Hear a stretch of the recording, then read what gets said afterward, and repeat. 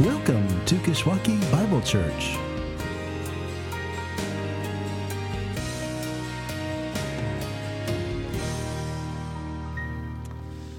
Welcome again. You may be seated. It's a grace to be together today, worshiping together. We hope that you feel that way as well, to be running the race together, even though some among us are off running other races that they find more important. But at least we're here today, right? We get to be here. You are the faithful ones. No matter what time they get, you are here. That is a grace. It is a grace. But we hope that they're doing well, the few that are out running the pumpkin race today. For those of you who are planning to go to watch the parade this afternoon, we do want to just, again, extend that invitation. We're using it as an opportunity for reaching out to our community, but want to extend the opportunity that if you are going to watch it, stop by, get a hot drink, go to the bathroom, be ready to meet with a friendly face, meet somebody new, because there's going to be those new there who others have invited, and join us in that down by the chaos on State Street. So we want to just, again, extend that invitation to you. But again, here we are, we're worshiping the Lord. It's a grace to do so, and a grace particularly to turn to God's Word. And to do that now, as we pick up in this study on the books of Ezra and Nehemiah, this series that we've been calling Rebuild, to continue to walk through these books, two books that record God's work among God's people of reviving hearts and restoring life. And of God doing that at this particular time, at this particular point in his people's history, even though they were the ones who had walked away from him. And were the ones who brought on themselves exile in a foreign land. And yet God, in his great mercy and grace, set about to bring them back and to rebuild his people after some 70 years in Babylon. And that's what these books are all about. God rebuilding his people, turning the hearts of one king after another to make it possible for them to return to him, and return to him with their full lives, with their full selves. And we've seen it done, right, in the days of Zerubbabel under King Cyrus. And then we saw it done again in the days of Ezra the priest under King Darius. And we've been seeing it even still in the days of Nehemiah under King Artaxerxes. Rebuilding their identity and their worship and their joy, rebuilding their confidence and conviction, rebuilding their action and their work, and which we're going to see today as he rebuilds their fear. Not typically something you would put on the list of things that need to be rebuilt, but is, in fact, what these two chapters are all about. That it is not only in fearing once more what we should, that we will ever fear no longer. God rebuilds fear in us to fear what we shouldn't, to not fear what we shouldn't. We're going to see it as we pick up again in this book of Nehemiah in chapters 5 and 6. To be free from fear. It's not only about not fearing what we shouldn't, but again, fearing what we should. And I want to once again begin by reading the opening section of these two chapters, beginning in chapter 5, verse 1. And if you have a Bible, I'd invite you to turn there. Reading from chapter 5, verse 1, all the way through to verse 9. And you can follow along with me as I do. This is God's word. It says this: Now there arose a great outcry of the people and of their wives against their Jewish brothers.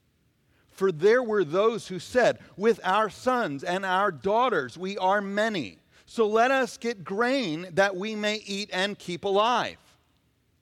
There were also those who said, "We are mortgaging our fields, our vineyards, and our houses to get grain because of the famine." And there were those who said, "We have borrowed money for the king's tax on our fields and our vineyards. Now our flesh is as the flesh of our brothers, our children as their children. Yet we are forcing our sons and our daughters to be slaves. Some of our daughters have already been enslaved. But it is not in our power to help it. For other men have our fields and our vineyards." I was very angry when I heard their outcry and these words. I took counsel with myself, and I brought charges against the nobles and the officials. I said to them, "You are exacting interest, each from his brother." And I held a great assembly against them and said to them, "We, as far as we are able, have bought back our Jewish brothers who have been sold to the nations, but you even sell your brothers that they may be sold to us." They were silent and could not find a word to say. So I said, "The thing that you are doing is not good. Ought you not to walk in the fear of our God, to prevent the taunts of the nations, our enemies?" We'll stop there for now, but before we consider these things, let's pray. Heavenly Father, I pray today, even as we rip through these two chapters, as we fly over the account of you instilling once again your fear in your people. And on the other side of that, of showing us what it looks like to be stripped of fear of anything else. I pray that even today you would work that same work in our lives. I pray that we would fear you like we ought, hold you in awe, reverence you as you deserve. And that doing so through our Lord Jesus Christ, we would fear nothing else. Pray you would do it for his honor, for our good, and for your glory. In his name we pray. Amen. The only thing we have to fear is fear itself. You know who said it? Do you remember?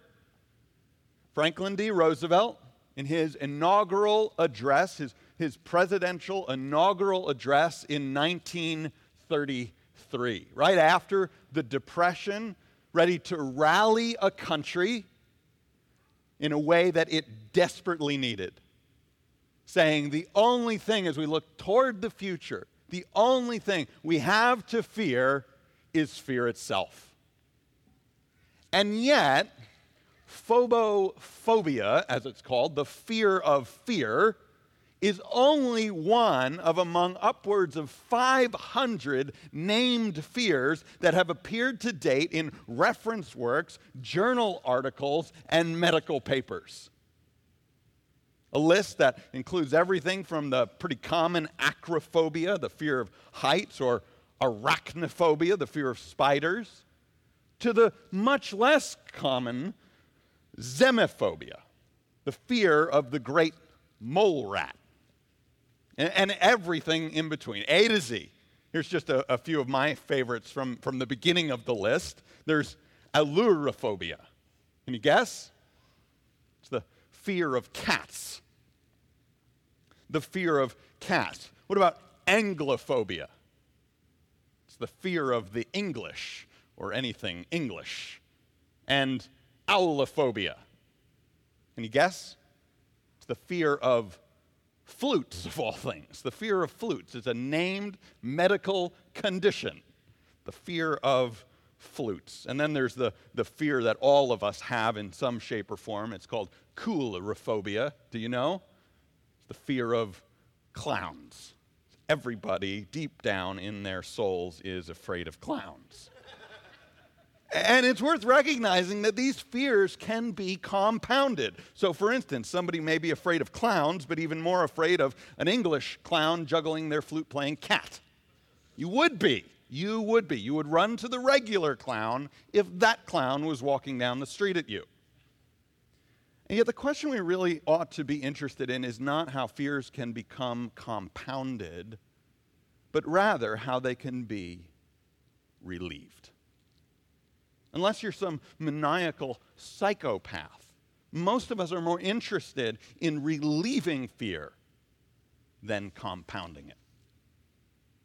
The thing that you have to realize, though, is that the thing that's so interesting is that in many cases, the fear of one thing is only relieved by the fear of another. Did you get that? That the fear of one thing in many cases is only relieved by the fear of another.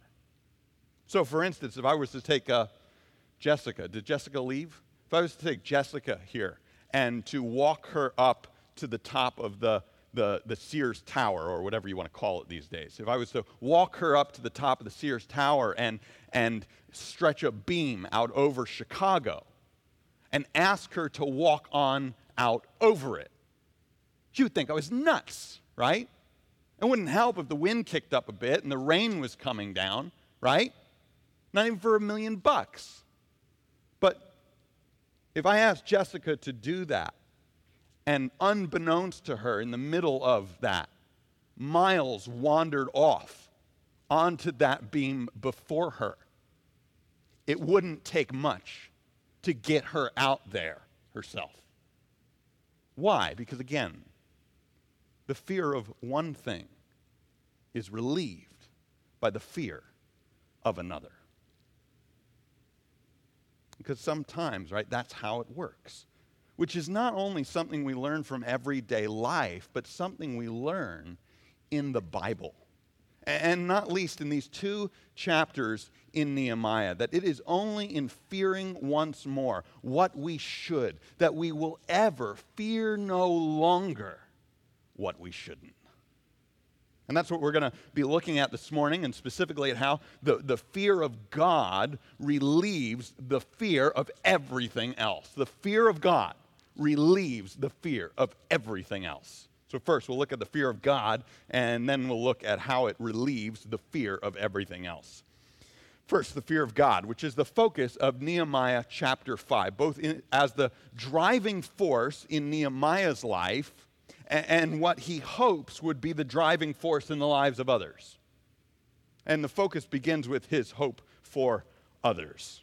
And you see it in those verses we read from already, with this outcry of the people in verse 1, and then with Nehemiah's response beginning in verse 6.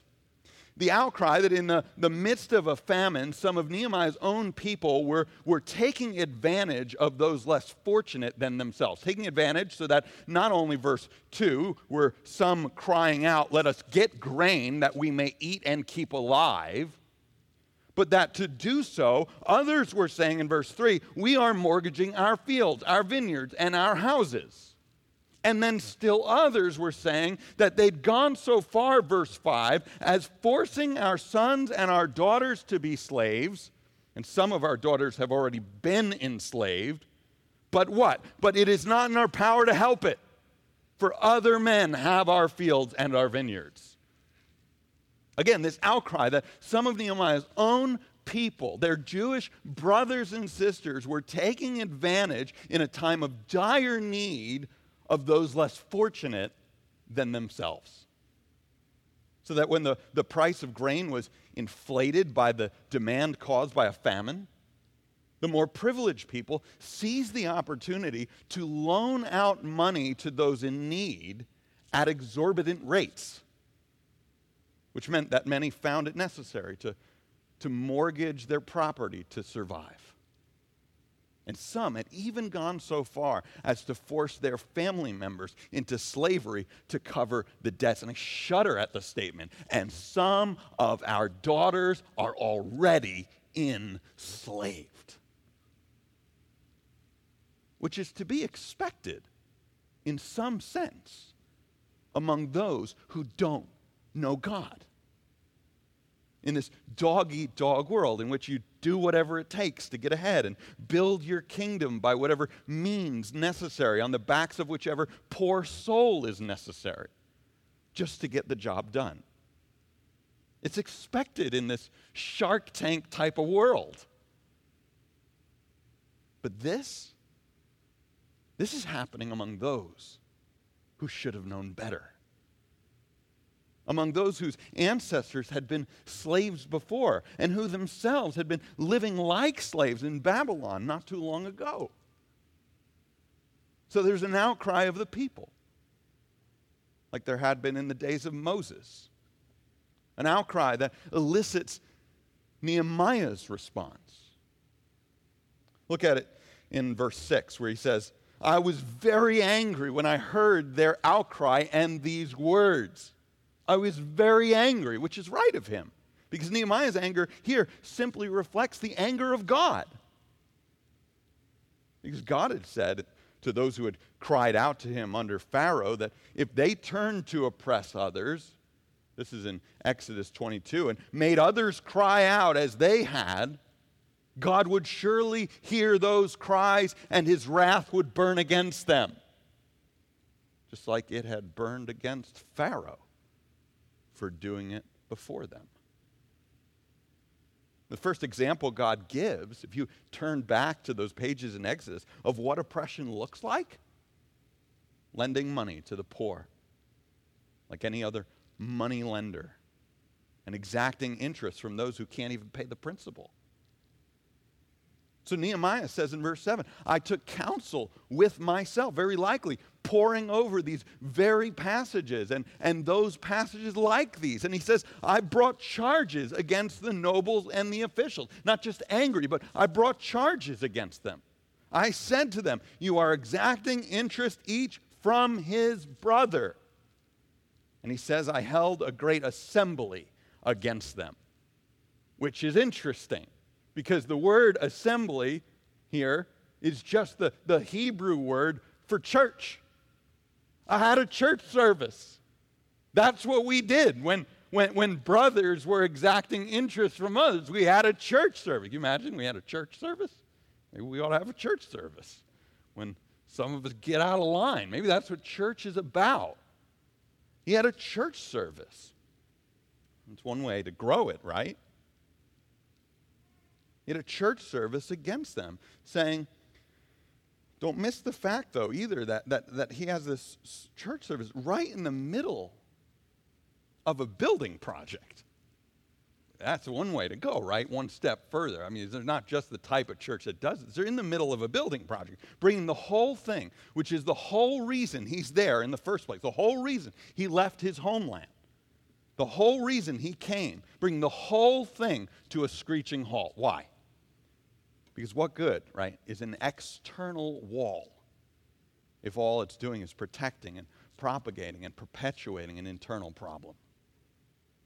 The whole thing has to stop. The project is for the people, right? Not the other way around.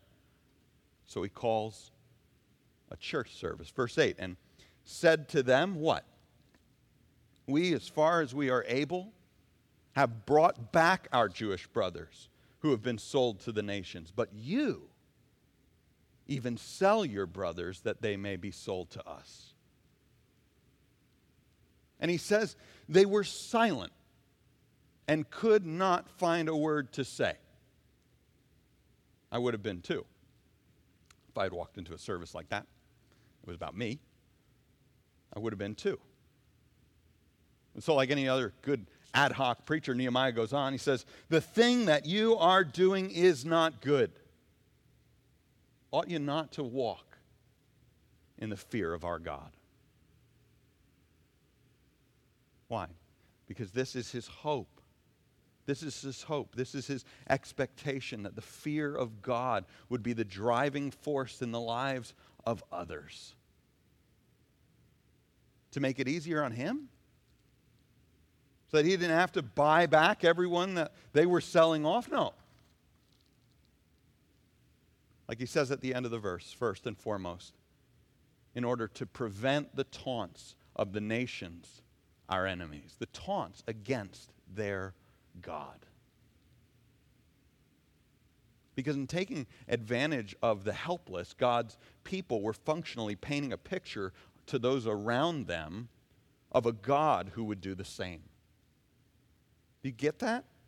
Because get it. As a people of God, as the people of God, all of life, all of your life paints a picture of the God you serve.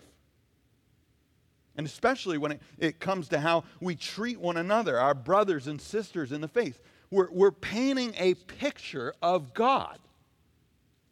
Because the natural conclusion when the siblings can't get along is that they learn how to treat each other from their parents.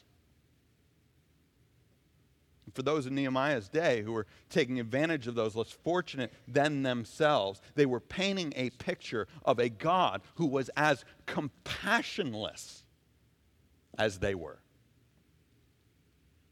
And of a God who likewise cared only for himself. And they were not, as they ought to have been, fearing God. Which definitely meant that they were lacking this sense of awe and reverence of what God had done for them, that he had brought them up out of the land of slavery and brought them into a land of salvation, just like he had brought their foreparents before them in the time of Moses. That should have been enough to straighten them out. But the fear of God probably in this context means a little more. It also, in a sense, means that they were not appreciating what God might do to them if they continued in that way, which I know on our side of the theological divide is a little bit uncomfortable. It's a little bit uncomfortable to follow all the other passages that warn us about God, what God will do if we don't follow him the way we should.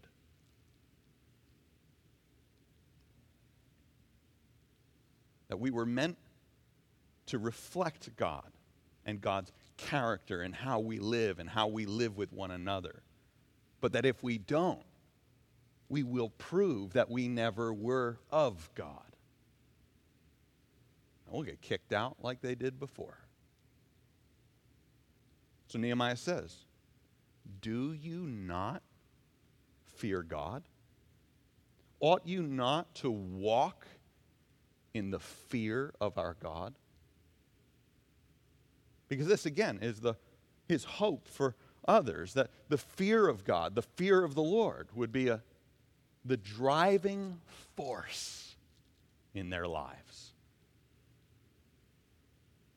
The driving force in their lives. And you can see it beginning in verse 14 that it's not just the driving force he hopes for them, it's the driving force in his own. Again, beginning in verse 14, when Nehemiah says, moreover, from the time that I was appointed to be their governor in the land of Judah, from the 20th year to the 32nd year of Artaxerxes the king, 12 years, 12 whole years, neither I nor my brothers ate the food allowance of the governor. Former governors who were before me, he says, laid heavy burdens on the people and took from them for their daily ration 40 shekels of silver, about 2.5 pounds of silver every day. And he says, even their servants lorded it over the people, but I did not do so. Why? Because of the fear of God, the driving force in his life. Not what the world thought, not what his people thought, but what God thought. Like Emmett at one of his last soccer games who came over to the sidelines after the game, and I said to him, how many of the other parents were commending him for the job he had done in that particular game? And he didn't care. He wanted to know what I thought. He wanted to know what his dad thought. Well, similar, Nehemiah wants to know what Daddy thought. It's all he cared about. And Nehemiah goes on in verse 16 to explain further what that fear looked like. He says, I also persevered in the work on this wall, and we acquired no land, and all my servants were gathered there for the work. Nehemiah's servants on Nehemiah's tab. Moreover, there were at my table, listen to this, 150 men, Jews and officials, besides those who came to us from the nations that were around us. How's that for reflecting the character of God? Want to know what someone's heart is like? Look at where their treasure is. Look at where they put their money. Look at where Nehemiah puts his money. 150 Jews and officials and those who just showed up from the nations around us.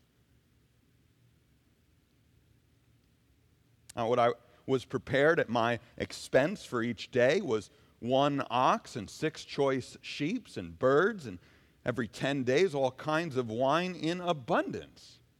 Man, I would start cutting my friend list down. It's just too much. Yet for all this, Nehemiah says, I did not demand the food allowance of the governor because the service was too heavy on this people. And the only thing he does is floss his way through Jerusalem, right? Is dab his way down the wall, right? The only thing he does is do the nay-nay all over town. No, what does he say? The only thing I did was I prayed. Remember for my God, for my good, oh my God, all that I have done for this people. He doesn't name part of the wall after himself. He doesn't take a section of the city and declare it his own. He doesn't put, proudly sponsored by on all the bricks that he was responsible for. He just prays to God. Remember it for my good. Why? Because of the fear of God. The fear of God that he hoped would be the driving force in the lives of others. Why? Because it was the driving force in his own. That's the fear of God. What it looks like in the life of a believer. But let's look second, and we're only going to do it briefly. Let's look second at how the fear of God relieves the fear of everything else. Right? Because it's grace that teaches the heart to fear, but grace, our fears relieved. But you can see as we turn to Nehemiah chapter 6, and this unholy trinity of troublemakers shows up once again to deter Nehemiah from the work. And they start by trying to lure Nehemiah away from the work that they might do him harm. That's what we read in verse 2. And yet it doesn't work. 2, 3, 4 times, or even the 5th time when they try to publicly defame him. When Sanballat writes this public letter that verse 6, Nehemiah was doing the work because he wished what? Right there at the end. To become their king. To become their king. Can you imagine what that would have made Nehemiah feel? When they try to use the fear of self to undo him, when they attack his character and label the work as self-serving. But it doesn't work. No matter what they're whispering behind the scenes or whatever rumors they try to start, no matter how much they want to say the work is about him or how much they want to say it's about his pursuit of whatever they say he was going after. And no matter how much, verse 9, they wanted to frighten him. See it there? Why? Because the fear of God had relieved the fear of self. Had dispelled the fear of self. And Nehemiah knows better what he's living for. And we know better too. I mean, just look at his life. You want to know if someone's living for himself, look at his life. Not Nehemiah. He's given up the comfort of a palace, taken up residence in the pits. He's rejected the governor's allowance 12 years on. Instead, is paying for much of the work out of his own pocket. Why? Because true shepherds sacrifice themselves for the sheep. Sacrifice they make because they are themselves sheep. We are all sheep of a greater shepherd. And we know that greater shepherd will take care of his sheep and take care of the shepherds under him. So the fear of God relieves the fear of self. It also relieves the fear of death, which is where this goes next. When in verse 10, Nehemiah goes into the house of this guy named Shemaiah, the son of Deliah, the son of Mehetabel, I don't know what it is, who it says was confined to his home. So he's somehow lame, somehow not able to get out, but who ironically says to Nehemiah, let's go meet together in the house of God within the temple. Apparently not as confined to his house as he appeared. And says, let us close the doors of the temple, for they are coming to kill you. They are coming to kill you by night. So let's go to the temple. The fear of death. They are coming to kill you. But I said, verse 11, should such a man as I run away? A man that God has called to do God's work. What would that say about God? But on the other hand, what man such as I, he goes on, could go into the temple and live? Called to do God's work, yes, but not to do God's work in there. I'm not allowed to. Because I am Nehemiah. I am just a man. And just because I work for God does not mean I have the right to make presumptions of God. Neither one, then, is an option. Not to run away or run into the temple. In both cases, he's saying the fear of God constrains me and relieves the fear of death. Why? Because to be struck down by someone else is not really what death is about. It's about whether God strikes me down or whether God upholds me. And violate him who can live. But the fear of God dispels the fear of death. And that's what this is about, as Nehemiah says in verse 12. And I understood, verse 12, and saw that God had not sent him, but he had pronounced the prophecy against me, because Tobiah and Sanballat had hired him. For this purpose he was hired, that I should be afraid. But again, the fear of God dispels the fear of death, just as it dispelled the fear of self. And Nehemiah says in verse 15, so the wall was finished on the 25th day of the month Elul in 52 days, which you might not find amazing, but if you understood all that went into that and all that took, you would find amazing. So much so that you would look at it as the surrounding nations did. That you would look at it and see, as they did, that this was the work of God. And so what does it say? That all the nations around us were afraid. Not us, but them. Because they saw that this was the work of God. So they were afraid. Because they realized this game of chicken, they weren't going to win. It's like the story that's been told in relation to this passage elsewhere of a U.S. naval ship that found itself in a radio conversation with Canadian authorities off the coast of Newfoundland, who asked the Canadian to please divert your course 15 degrees to the north to avoid a collision. To which the Canadians responded, we recommend that you divert your course 15 degrees to the south to avoid a collision. To which the Americans then replied, this is the captain speaking. This is the captain of the USS Lincoln. This is how the story goes. The second largest ship in the United States Atlantic Fleet. We are accompanied by 3 destroyers, 3 cruisers, and numerous support vessels. I demand that you change your course, or countermeasures will be undertaken to ensure the safety of this ship. To which the Canadians said, This is a lighthouse. Your call. You can't play chicken with an immovable object like that. Even less so, you can't play chicken with God. So they're afraid and not him. No longer his people.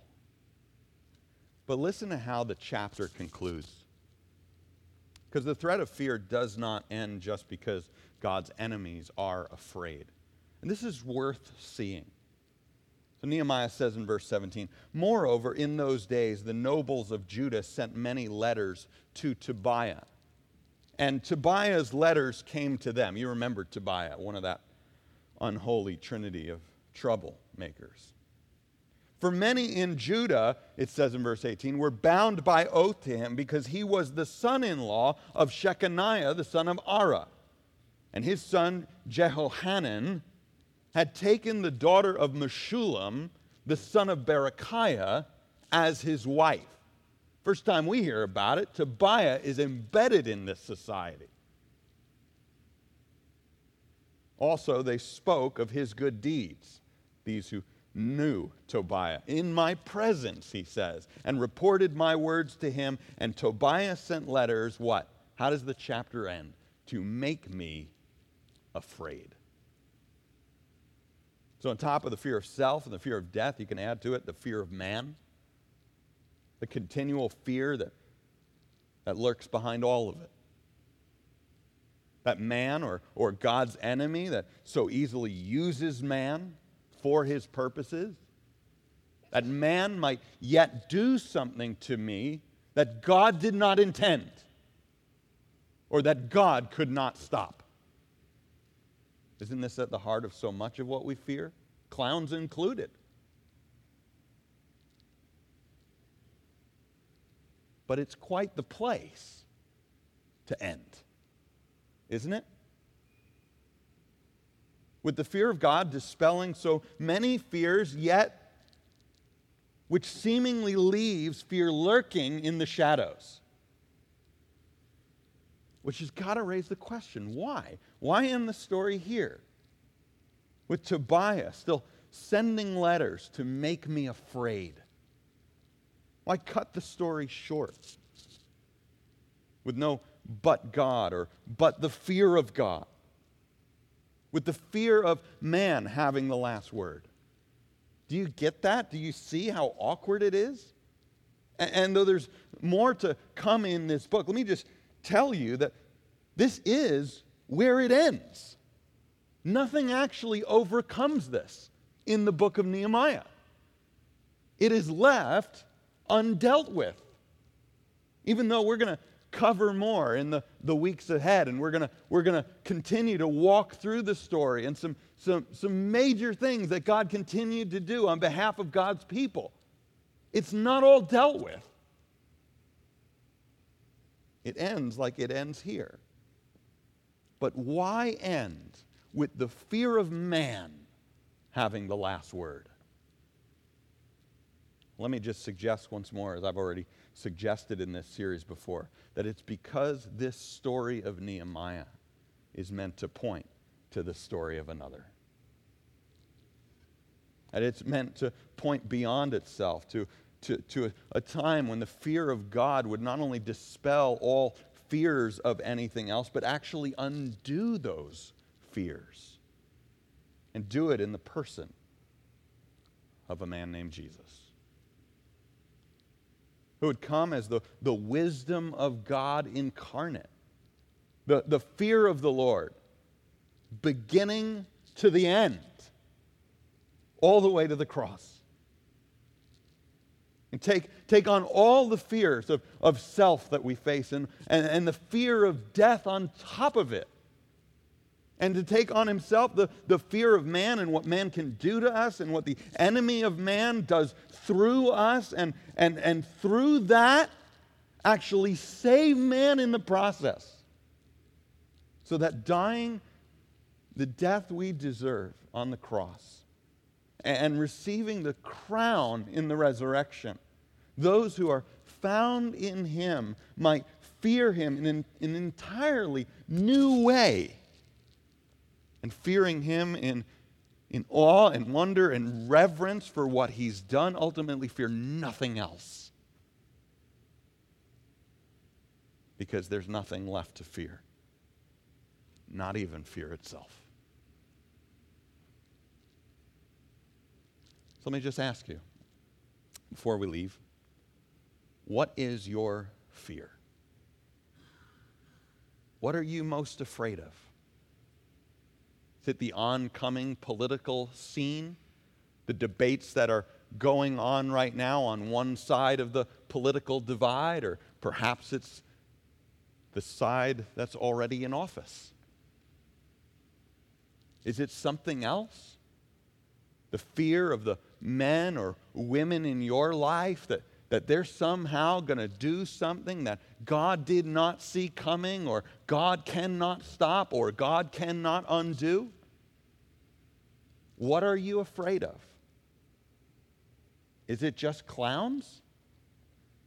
Spiders? Heights? Or something much more? Something compounded and deep that you cannot deal with on your own. Let me invite you, seeing what God has accomplished in Jesus, knowing what Jesus went through and how he came out the other side, and how he has paved the way for anyone in him to do the same. Let me invite you to lay down at the feet of the cross, looking through to the resurrection and the resurrection yet to come. Let me invite you to take those fears to him. To take whatever it is, whether it's growing up your kids or watching someone you love get pretty close to the end of their life themselves. Whatever it is, whatever petrifies you in some way, know that it's just a phobia. It's what the Harvard Medical Society calls just an extensive, ingrained, but irrational fear. How much more so for those in Jesus, that these things no longer need to stand because of what Jesus did on our behalf. Let me invite you to lay those down and take this week even to write those out. List it out, the 3 or 4 that petrify you from doing anything on behalf of God or anything at all. Write them down and take them to the cross. Let's pray. Heavenly Father, thank you today for the work of Jesus. The work of Nehemiah that pointed forward to the work of Jesus. And the work that you began long before that, way back when we got kicked out of where we were made for to begin with. I ask that seeing Jesus as the answer to fear, we would fear you all the more. We would hold you in awe and reverence. That we would care more about what you think than about what anybody thinks around us. More than what we think. That ultimately, fearing you as we should, we would fear nothing else. All those things that we shouldn't. I pray that it would be so in Jesus' name.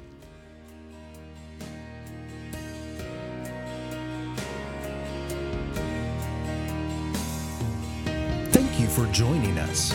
For more information about our church, please visit our church's website at kishbible.org. That's KISHbible.org.